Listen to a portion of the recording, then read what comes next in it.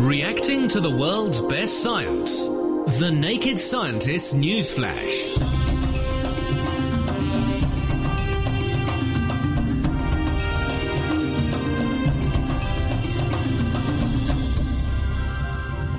This is The Naked Scientist with me, Chris Smith, and also with Dominic Ford and with Ginny Smith.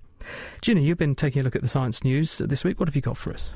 Well, I have a story about how being exposed to lights at night could harm both your health and your memory, even if you think you're sleeping normally. So Tara Legates and her colleagues from Johns Hopkins University in Baltimore exposed a group of mice to an alternating pattern of 3.5 hours of bright light, followed by 3.5 hours of darkness over a 2-week period. They found that this didn't change the sleeping patterns of the mice, the overall length of time that they slept for, or the pattern of hormones that's normally seen throughout the course of the day. It did, however, make the mice depressed, and it reduced their ability to form new memories. How do you know if a mouse is depressed? Well, obviously you can't just ask a mouse how it's feeling, but there are behavioural signs you can look for. So one of them is whether the animal shows less preference for sweet things than normal. And this is thought to be an indicator of anhedonia, which is the inability to feel pleasure, and is a symptom of depression in humans. Depressed mice also seem to give up on certain tasks more readily, just like poorly motivated people. Now, humans with depression also often complain of memory problems, and these mice were exactly the same. They establish new memories less well than the control animals. So why were these mice becoming depressed if their sleep patterns weren't being disturbed by this light cycle? Well, the experiment meant that when the mice, which are normally nocturnal animals, were waking up to become active in what should have been nighttime and dark, they were actually being exposed to light. So this being exposed to light when the brain's not expecting it, the researchers think is what made the mice depressed. How? Well, the researchers think that it's down to these specialised light-detecting cells that are found in the eye, and they're called intrinsically photosensitive retinal ganglion cells, bit of a mouthful. These cells don't help animals to see, but instead they detect whether it's daytime or nighttime, and this is then used to set up the brain's internal clock and enable the animals to know when it's time to wake up or when it's time to go to sleep. The researchers found that these cells also send signals to the parts of the brain concerned with both mood and memory. So the mice that were exposed to light at the wrong time, and this is when they're awake and expecting it to be dark, but in humans that will be the equivalent of, say, working late at night in front of a bright computer screen. And it's thought that it's this abnormality that triggers the mood-related brain areas causing the depression, probably by increasing the levels of a stress hormone known as cortisol. So that's in mice. So can we argue this will translate to people? Well, we actually do have the same light-sensitive cells that they were looking at in the mice, so there's no reason to think that it couldn't translate to us. I think it's something that's more studies needed in humans, obviously, but it's definitely something important to bear in mind, particularly for people who undertake shift work or who regularly work on a computer late at night. That's me. Thank you very much, Ginny. Dominic, what have you flushed out for us this week? Well, this is a paper which I spotted in the journal Astronomy and Astrophysics by Philippe Delorme of the University of Grenoble, and he's made the first detection of a planet which is not orbiting another star, but is in fact free-floating in space. Where did it come from then? So what we think has happened is that this planet will have formed in a planetary system around a star, but then some physical process has kicked it out of that planetary system. So it's now a loner drifting in space. Well, obviously the question is, how did they see it? But we can come to that in a second. First of all, how did it get into the middle of nowhere in space? Well, this is an interesting development because a lot of theoretical models actually predict that planets are quite often kicked out of planetary systems. If you look at computational simulations of how planetary systems form, what often happens is that you form quite a lot of planets. Some of those actually get kicked out by gravitational interactions with the other planets in the system, while the other planets move inwards towards their sun as a result of the balance of energy between the planets which are left and those which pick up velocity and are slung out of the planetary system. So if we were to take our own solar system as an example, say you were a massive planet like Jupiter a long way out and you moved in towards the sun a bit, then because you are effectively losing some gravitational potential energy as you're going in that way, you're going to accelerate other planets in the solar system, and you're saying potentially to the extent that they could get accelerated so much they will be flung out altogether and they'll just exit the solar system and go off into interstellar space. That's exactly right. And if we look at a lot of the planetary systems that have been found around other stars, these are exoplanets, you find that often you have planets rather like Jupiter orbiting incredibly close into their parent stars, going round every few days, so closer even than Mercury is to our own sun. And they couldn't have formed in that position. That's the key thing, isn't it? They couldn't have formed there simply because there's not enough material there. There wouldn't have been enough material there in the protoplanetary disk. So they must have formed further out, and something must have triggered them to migrate inwards towards their parent star. So we think there was probably another planet that will have been kicked out into deep space. So that having been the case, or that's the theory, how did they detect this lone planet wandering around in the middle of nowhere? Because it's not a star, so it doesn't produce light that we can see, and it's not a planet close to a star, so it can't bask in a star's reflective glory, for want of a better phrase. How did they see it? That's a real problem. What they did was to think, if we're going to see one of these things at all, it's got to be a planet that was relatively recently kicked out of its planetary system. So it's still got some warmth to it, which means it will produce some thermal infrared radiation. And then with an infrared telescope, you can potentially try and pick up that thermal infrared radiation. So what they did was to look for clusters of stars close to our own sun. They'd have to be nearby, so you can see this very faint radiation. And then to look just in the vicinity of those and see if you can see any unexplained infrared sources. Is this a relatively juvenile planet? What I mean by that is, in order to get something which is sufficiently warm still to be giving out infrared in the way you say so we can see it, does it have to be quite newly formed? That's right. The planet will probably be kicked out in the early history of that planetary system, and then it will get cold quite quickly once it's kicked out, so you want to catch it when it's still young. So this planet, they think, is somewhere between 10 and 100 million years old, which is comparatively young. I mean, our solar system is 5 billion years old, so this is a young system. It's at a distance of about 50 light years in the constellation of Doradus in the southern hemisphere, and this is just a cluster of young stars where there's this one planet that appears to have been kicked out. Is this a relatively rare, or do you think we're going to see many such examples of this now we're getting better at finding them? Well, this has been a problem for a theory up until now, because theories have predicted these objects must be there, but without actually seeing them, it's difficult to constrain which of those theories is correct. Now, most of those theories do predict there's quite a lot of these planets, but what's crucial is how many. Now, one doesn't tell us how many there are, but if we can start to get hundreds of these things, then that can really tie down which of those theories is correct. And this is a proof of principle, that the state-of-the-art telescopes can detect these cold planets. And over the next 5 to 10 years, I think it's quite likely we will start to see these being detected by the dozen, and that will be really interesting. Well, now let's change direction very slightly, because this week the journal The Lancet Infectious Diseases ran a rather unusual detective story. But this is one where rapid DNA sequencing was actually used in a hospital to track down an outbreak of MRSA, methicillin-resistant Staphylococcus aureus, and they found an unsuspecting carrier. Now, it bears all the hallmarks of a very good television docudrama, but actually this took place really here in Cambridge, and the research paper that the researchers have published is said to be the first example of actually using this technique to bring an infection to a close. And the author of that study is Professor Sharon Peacock from Cambridge University. She's with us. Hello, Sharon. Hello, good evening. Why did you do this? We want to control MRSA transmission, passing it from one patient to another as much as possible, because we want to contain any infections that might arise. And so we need to see when MRSA does move from one person to another, and we need to see it fast.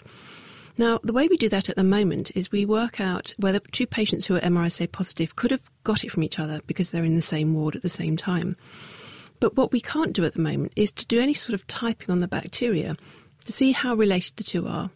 Now, if we had a tool where we could see that they were either related or unrelated, that would be very helpful, because we could work out if transmission had occurred from patient A to patient B. But those tests aren't available at the moment, and that's a problem for us. So we know that the two patients have got MRSA, but there's more than one form of MRSA at a molecular level. So we don't know whether they've come into the hospital independently with their infection, or something in the hospital is transmitting these infections between these individuals. That's exactly right. You can't see the transmission pathways between patients. So what this new technology does is to actually sequence the whole genome of the bacterium. Now, even just a few years ago, sequencing a bacterial genome would have cost hundreds of thousands of pounds and taken several years to do a single one. There's new technology now available which allows you to do sequencing of multiple genomes within a day, actually, very, very fast. And the price is actually falling very rapidly. That means that we can bring this technology to clinical practice quite soon. And so in this study, this research study, we really wanted to test out how useful that could actually be in trying to understand better an MRSA outbreak on our special care baby unit at Addenbrooke's Hospital. Can you talk us through how you actually did the study? What were the steps and how did you investigate what was going on? Well, we had access to this technology and we knew that there was a suspected outbreak of MRSA on our special care baby unit, which had been investigated by our infection control team. Now, they were not sure whether an outbreak had occurred over an extended period of 6 months. There were cases coming into special care who were MRSA positive, but they weren't sure if they were all linked. And the reason for that is because throughout that 6 months, there were quite large gaps when there were no people who were MRSA positive at all. And so one has to ask, how has that transmission gap been closed? So what we did in the first instance was we took all of those isolates and we sequenced them, and we were able to say very quickly that they were all so related at the genome level that this had to be an outbreak. So at the same time, we extended our search to look for bacteria that come in from GPs, actually, in outpatient departments. We sequenced those, and we found that actually the outbreak was twice as big as we originally thought, and that there were cases actually in the community. People had developed infections, and we really only linked that to the special care baby unit through the sequencing. So that meant that you were then able to say, right, there are outbreaks occurring. How did you then go and find the individual that was causing those outbreaks? Well, having identified that there was definitely an outbreak, we put the special care baby unit under very close surveillance to see if new carriers or people infected with MRSA popped up. And actually 2 months after the previous MRSA carrier, we found a new MRSA carrier, an infant. And we were puzzled by this because there was obviously a very long gap when we saw no MRSA at all. And it was at this point that we thought there must be a carrier amongst a member of staff. And so we gathered the staff together and got full agreement that they would be swabbed. And we swabbed 154 staff members and found just one that was a carrier. So, of course, we immediately sequenced that, and it was a direct match to the outbreak strain. And so what we think is that this person was involved in the outbreak. What that allowed us to do was to actually treat that individual so that the MRSA carriage was removed from them, and that effectively stopped the outbreak from continuing any further. How do you know that they gave it to the kids and not the other way around? I think that it would be difficult to be absolutely unequivocal about that individual causing spread throughout the entire outbreak. But what we did do with the staff carrier was we sequenced lots of single bacteria from their carriage population, and we got genetic matches to before the 2-month gap and after the 2-month gap. So we think that that is fairly strong evidence, actually, that that person was at least involved in that transmission event.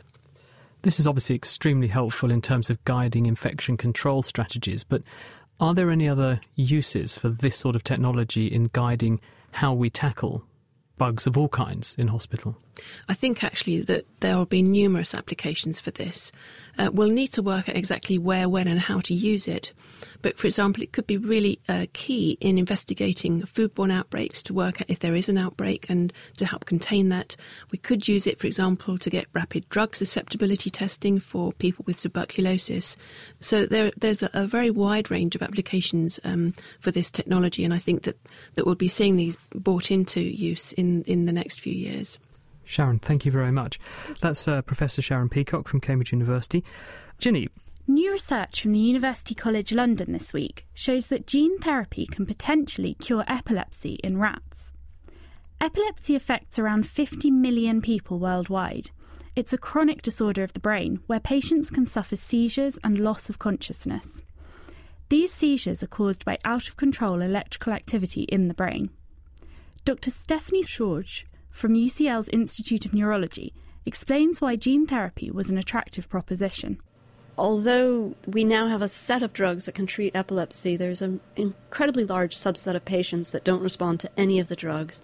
In fact, there are people who have epilepsy who have seizures that are recurring regularly, and this is a risk of death, and it's roughly 1 in 100 per year. So this is a life-threatening thing.